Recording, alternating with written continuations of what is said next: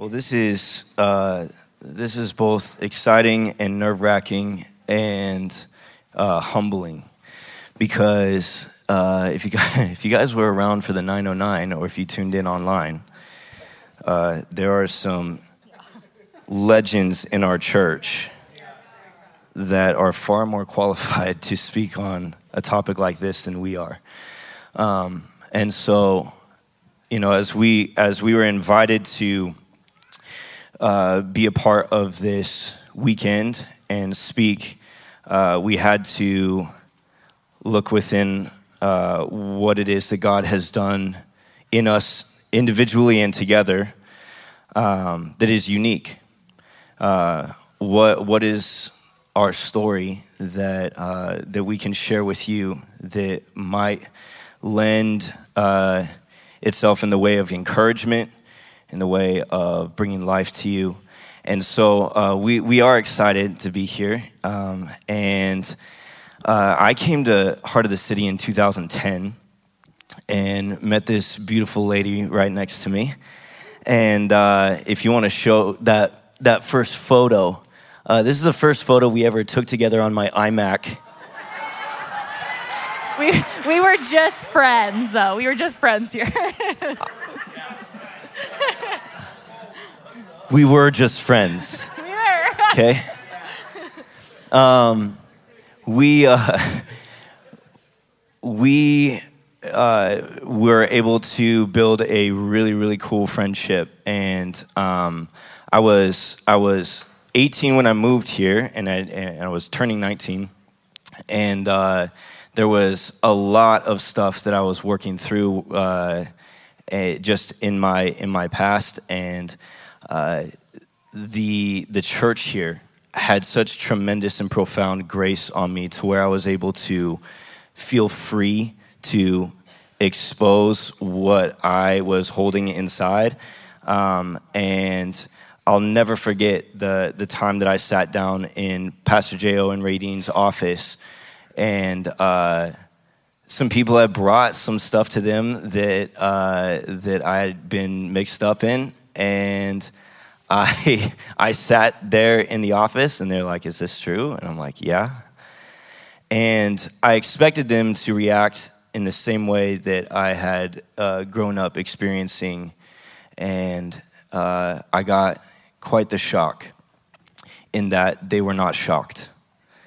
And they walked in tremendous understanding and love. And ultimately, this church has had such a profound impact on me. And so I want to thank you, guys, for just being there for me. But I met Jaymee pretty much right when I moved here, and we started building a friendship. She was dating some other guys. I had a couple of relationships. Listen, all over a period of time. That is not. That's weird. She's like, stick to your notes. This is what happens. And so anyway, I was down in LA for about a year and moved back up here. We got into a relationship, and we've been married for quite some time. So I'll let Jaymee kind of take over now, so I don't keep putting my foot in my mouth.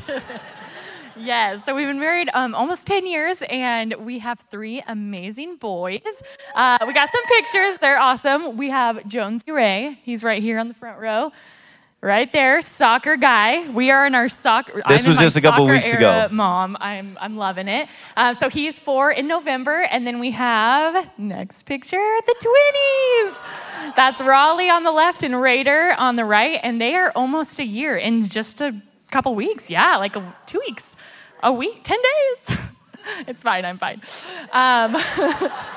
But we're excited to, I've been coming to the church for a long time. Been here the whole time.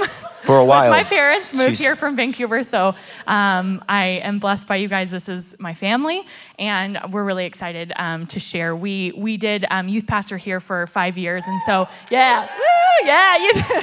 And alumni, let's go. Yeah. We love you guys, and we're excited to share what God has put on our heart for marriages today. Should we jump into it? Yes. Okay, let's pray. Jesus, thank you so much for the opportunity to be in your presence. God, we don't show up this morning thinking that we get the luxury of walking out of here being the same, because your presence is here. And so, God, we open up our hearts to you. We open up our minds to you. Every place that we've elevated our own understanding above the word, above you, Holy Spirit, we pray that you would just knock us off our high horse this morning and humble us and bring us into unity with your word, with your will and your design. God, we thank you so much for marriages in this place. We pray, God, that all relationships would just receive life and fresh wind and fresh inspiration this morning. In Jesus' name, amen. So we decided to call this message this morning, One Team. And that's why the jerseys. Just get that out of the way. Yes. She's like, make sure you explain so we don't just look like weirdos up there. We decided to call this message One Team. About a year ago, we got to the point where we were in a really tough season. We'll be able to talk about that in just a little bit. We were in a really tough season, and I woke up one morning, and I felt like God was telling me that we needed to emphasize to one another as much as possible that we are on the same team. And so when I brought this to Jaymee, we started practicing this every day. We would wake up in the morning, we would look at each other, and we would say, I'm on your team. I can't tell you what it's done for me. How many of you in marriage know that sometimes you just need to clarify something? You know? And it's just been a beautiful part of our journey, especially in the last year, of just reminding one another, even if we're mumbling it every once in a while or saying it somewhat begrudgingly. We never do that. We are on the same team, and we've got 4 points that we'd like to share with you this morning. Yeah, so we're going to hop in. The first point is one in goals. So we're going to be in Philippians 3:14. I think it will be behind us, but I'll read it too. I press on towards the goal of the upward call of God in Jesus Christ. So this one came out of, we believe just that it is so important to determine your life goals with each other. And I'm not in this talking about goals like, we want to buy a house, we want this kind of car, which those are great and those are good to have as well. But in this, I'm talking about more of like, where are we going? Where, what's this going to look like? And so maybe an example of that is like a non-negotiable for us is we pursue Jesus, number one. Another one for us is spending time with family. Family is so important to us. Reaching the lost, pursuing your passions, walking in the God-given gifts that God gave us.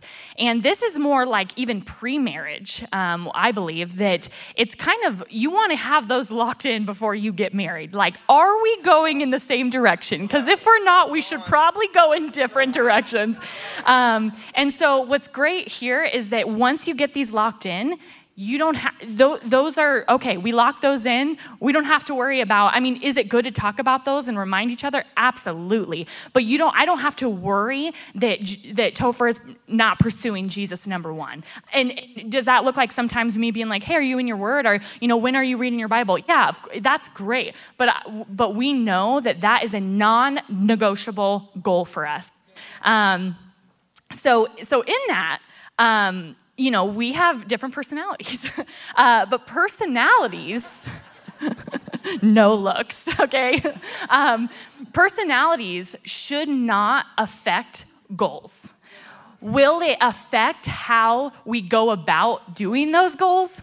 Yes, it will. So for us, in our case, as probably you got from his look, is that opposites attracted. Me and Tofer are so different, which is beautiful, but has raised some tension sometimes. So like, for example, I am a to-do list gal. I have a to-do list every day, if not multiple to-do lists by categories. So right now Her I have to-do lists have to-do lists. That's Yes. Check off to-do list. No, but this is just kind of something funny about me. I write to-do list, I check them off, and if they start getting messy or I check enough off, I will write another list with the same things. Yes, I write again the same things, and sometimes, depending on how I'm feeling, I even write down things I've already done so I can check them off. Motivation. So that's just something about me. I'm not kidding. This is the truth. It's just dopamine release at this point. Yeah. It's just... So something you should know is that you will not catch Tofer doing that. You won't. You just absolutely won't. He's like, okay, so why do we need this? Like, shouldn't we just have the goal of like clean the house? I'm like, yes, but how are we going to clean the house if we don't have every single thing written down of what we need to do? So that's, of course, just a funny thing, but we are so different. And something that I've learned is that personality isn't an excuse for sin. So I think in our culture, we have sometimes glamorized sin a bit, and myself too, I think at times. Like maybe you've heard this, I just say it how it is with no regards for others. Well, that's mean. Don't do that. That's rude. I'm just anxious about everything. It's just kind of who I am. Well, the Bible does talk about that, of not being anxious. Or maybe I'm just a workaholic. It's just in my blood. It is good to work. It is not good to have only work be your main priority. So these could be tendencies of a personality, but it doesn't mean that it is okay. So, like I said, so maybe it's being anxious. Maybe it's wanting to be in control of things. Maybe it's tendencies towards being lazy, not being diligent with things that you say you're going to do. Or maybe it's, you have a really big idea, so like wisdom goes out the window. That never happens with me. I just walk in wisdom. I didn't say anything. I'm using examples. So it happens with me. He told on himself. There is so much beauty in being who God has called you to be. And so I think just an encouragement is like, yes, be who you are. Be exactly who God has called you to be, but always strive to be like Jesus, because we all have things that we got to work on. And so our goal as believers is not to be the selfish version of ourselves, but to be the selfless person. And so I know and I believe that when we align goals, dreams, and desires with what God and what he has for us and our spouse, it will flourish when we are submitted and committed to doing what he has called us to do. Wow. I've got to follow that up. Can you guys tell yet that I'm married up?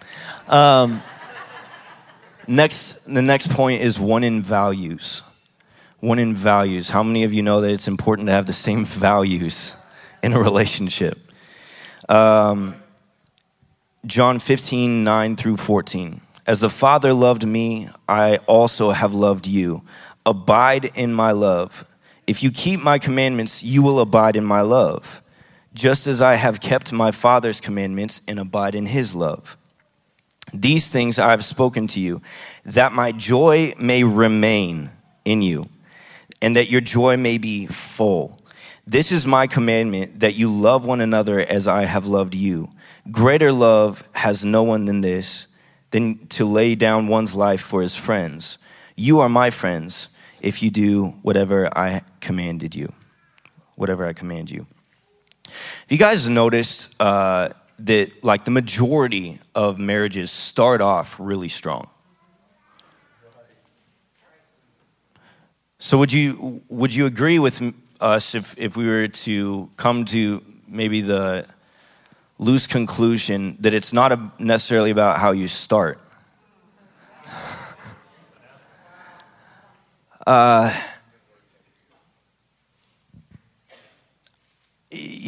the beginning of a relationship, I would say it's really easy to find interest in your significant other, in your spouse. But then comes the time where you need to take interest. You know, it's easy to lose interest when all you do is find interest. But valuing your spouse in the proper order is not an easy task, and it takes a lot of intentionality. God says, listen, in order for my joy to remain with you, you gotta like put effort into this. And what I've noticed is that people use falling out of love or losing interest or just becoming uninterested in your spouse as somehow a wonderful reason to leave the relationship. And it's rampant, not just in the world, by the way, but very much so in the church. And it breaks my heart to see the lack of effort that people put into the relationships. And so, in order for relationships to last, I love what was shared at the 909. What was the point that you brought up right before we came up? Because I didn't hear it originally, but you had just said it. Do you remember what it was that they said? Yeah, the relationship that brought you together will not keep you together. And his whole point is that the feelings, infatuation, even sex into the marriage is not what will keep you. So beautiful. I have no shame in piggybacking off of an amazing point of wisdom. We're a church, y'all. Like, we got amazing wisdom in this house. If you want to know if you can love someone as Christ loved the church, see if you can love the church the way Christ loved the church.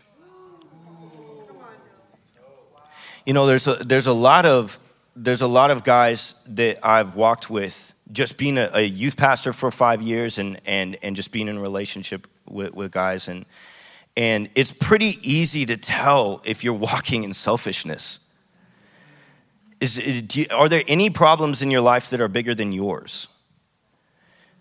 Are you aware of, and are you serving people that are honestly have it a lot worse than you do?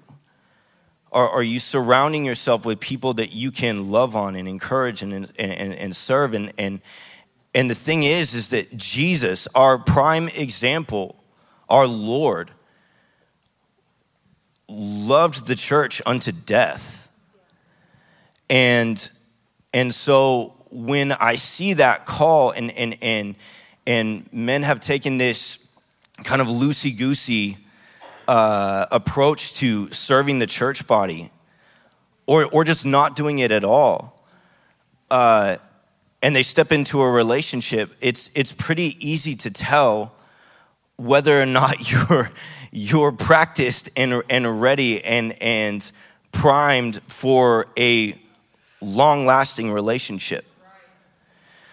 And so I want to encourage you. Listen, if you've been married for a little while, or if you're wanting to be married down the road, learn how to love his church. Learn how to love his church. It will not be pretty.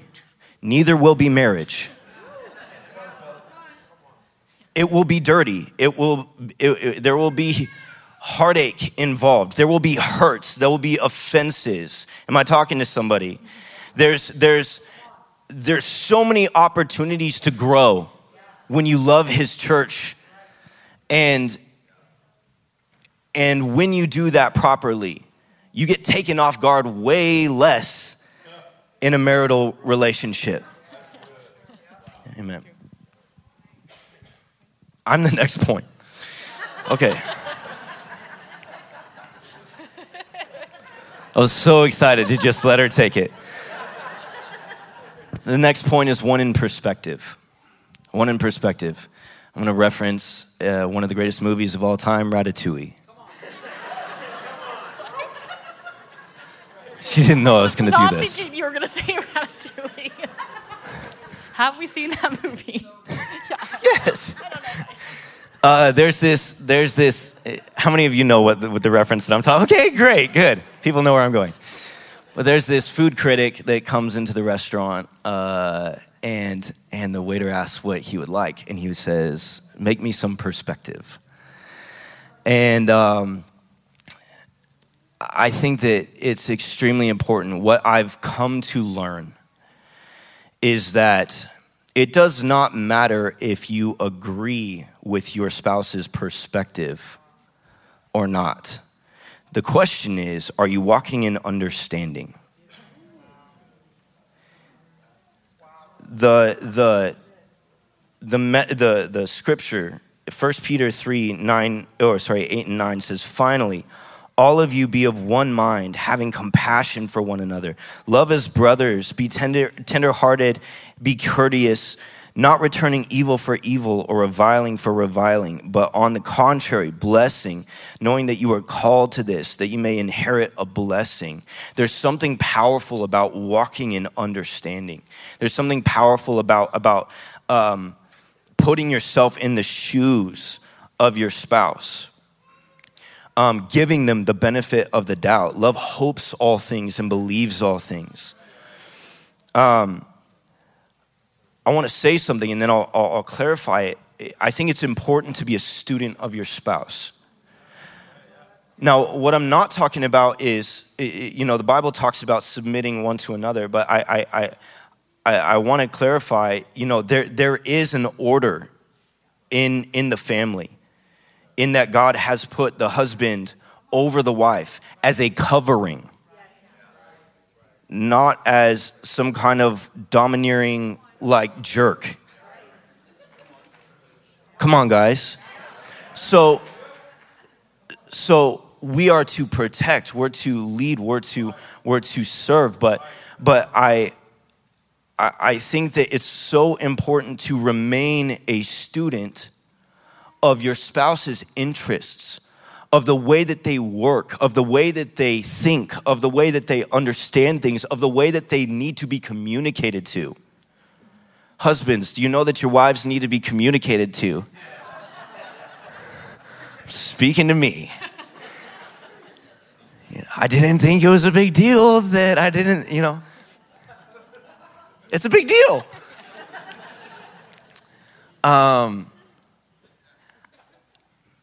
We have such a profound, blessed opportunity to walk in wonder and reverence that God has placed such an amazing person before you to live life with.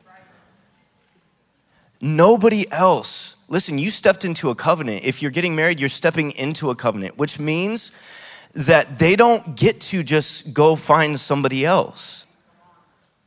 So do them the honor of treating them in such a way where that never becomes a temptation.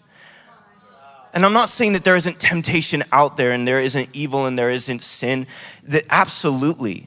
And there's selfishness, but give your spouse the opportunity to enjoy the relationship that they are in. And one of the primary ways that we can do that is by walking in wonder and taking great interest in your spouse.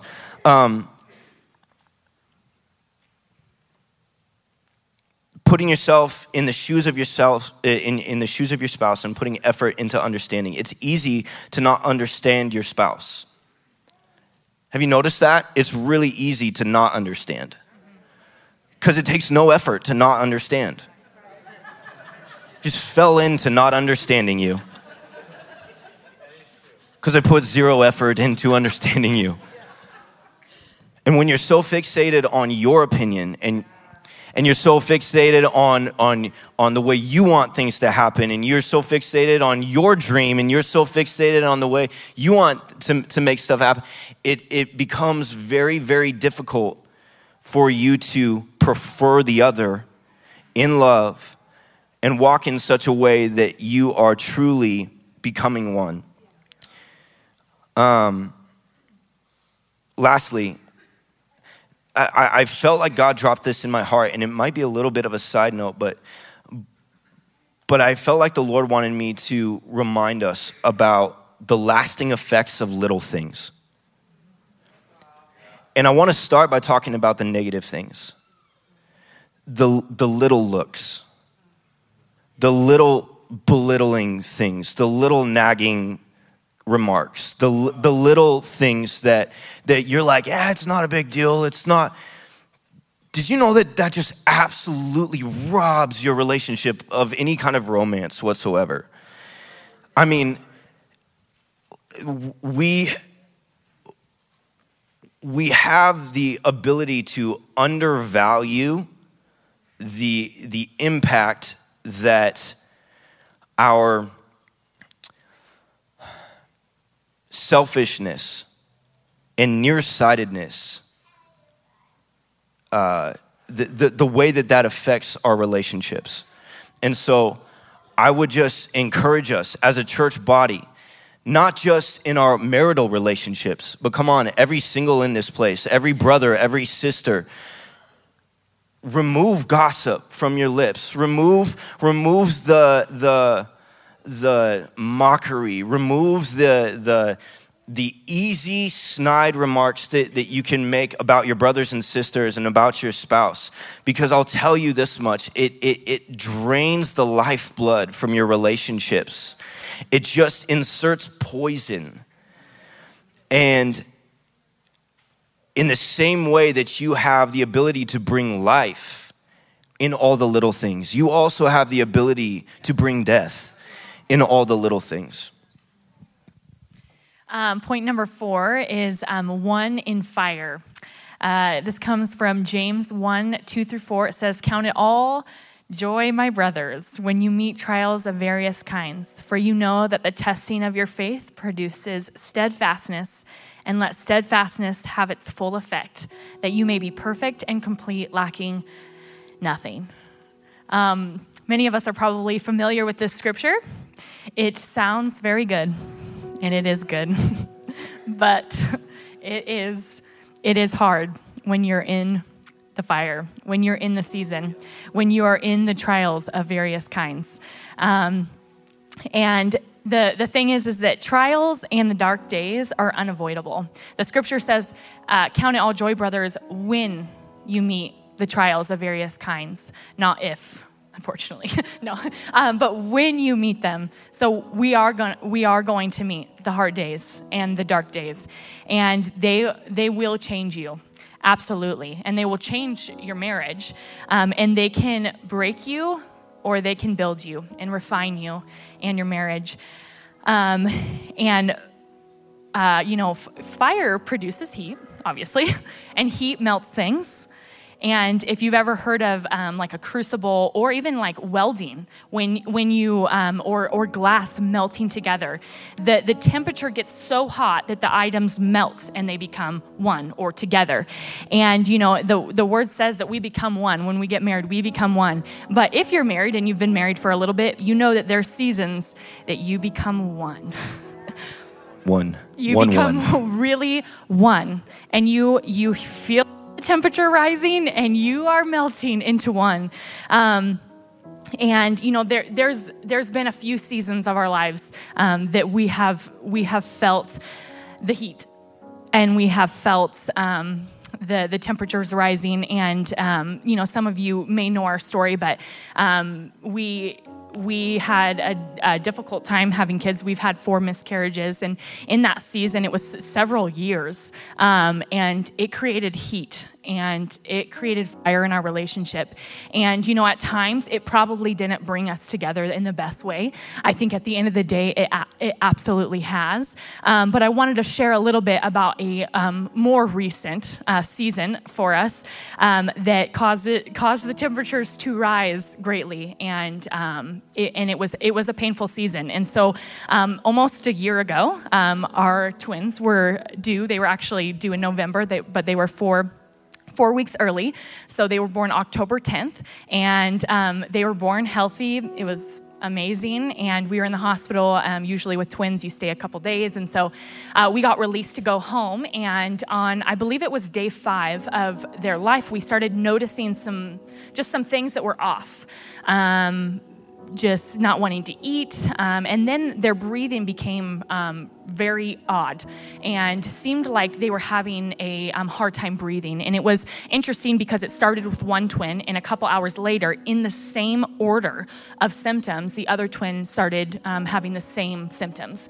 And so that ended us in the ER wondering what is going on. And that began a 2-week trial, 2 weeks of, I would say, the darkest days of our lives. It was dark. We didn't know what was going on with our boys, and they were, this is such a long story, and I do not have time to go into it, but they were fighting for their lives. They were not breathing on their own. They were fighting for their lives, and we did not know, I shouldn't say that. We were told, we didn't know for sure what was going to happen. We believed for the best, but there was a lot of things being told to us. And let me tell you that caused heat to rise, because not only was it, with our family and our marriage and everything, but these are our kids. And so personally, we were in dark days. And so there was a lot of grace needing to be given and to be received. And I will tell you that the temperatures rose big time, and we had a choice, and we had a big choice to either let it absolutely destroy us or to let us mold together. And honestly, in this is kind of a side note that I just thought of. It wasn't just us molding together. It was so many people. It was family coming together with us. It was church family, people we didn't even know praying, coming together with us because we needed support. And so kind of a side note is sometimes it's not going to just like coming together with one, but you might need some extra support, because on the dark days, sometimes you need someone to hold you up when you're like, I cannot stand anymore. And another thing in this is that we learned so much the importance of fixing our eyes on Jesus. And of course, you want to be like, well, yeah, duh, yes, fix your eyes on Jesus. But sometimes when you're met with something, you have a choice to let the circumstance suck you up or to fix your eyes on Jesus and what he says. And I remember, I don't know exactly what day it was, but we had been transferred from Kootenai to Sacred Heart. So this was probably about a week into this journey. And I remember that it was probably the roughest day at the NICU. We got to Sacred Heart, and as soon as we got there, the doctor wanted to talk with us, and that started a whole day of probably 4 to 5 meetings with specialists and doctors and all these different people that wanted to meet with us, and every single meeting was not good. It was like we were being bombarded with exactly what you don't want to hear. Worst case scenario, this is what we think it is. This is what might happen to your boys, and we're waiting for testing. And it was, honestly, we haven't even said a lot of what was told to us that day, because it was death. It was not good. And I remember, during this time, we were texting our families every day, and they were there, but in the morning when we got there, we would send a little update. And I remember just texting, the report is not good. And so we just need to pray. And they replied with, I don't remember the exact words, but it was something along the lines of, the doctors do not have the final report. And it is so good to get an update. It is good to get an update. And honestly, like, side note, we are so thankful for the medical staff. Like, they loved our kids like their own. They loved our kids. But when the report was not good, we could not settle for that. We were not going to settle for the report of the doctor. And so I remember my parents saying, we are done waiting for that report. We are only going to fix our eyes on Jesus's report. And again, like, our hope was that we did that the whole way. But for some reason, there was something that shifted that day. And it was like, we drew a line in the sand. No more. We're not going to set what you're saying. And there's going to be a miracle, because there was just no way that we were going to settle for the report given to us. And so from that day on, when the report was good, awesome. We received that, and we continue to pray for the report of the Lord. When the report was bad, we just said, no, thank you. And we decided that the report of the Lord is what we were going to settle for. And what happened? Guess what happened? The report changed. They started getting better and better. And I kid you not, like, if you've been around for a little bit, you probably know this. It was like the doctors were shocked. They were literally like, we have never seen this before. We don't know what's going on. But the report changed. And it didn't, it was a miracle. That's what I will say. It was a miracle. And so of course in this, that it changed us. Our boys will always be marked by miracles. That's just the way that it is, because they started their life in a miracle, and they're going to continue to walk in that. And God chose us to be their parents in that. And it changed us along the way.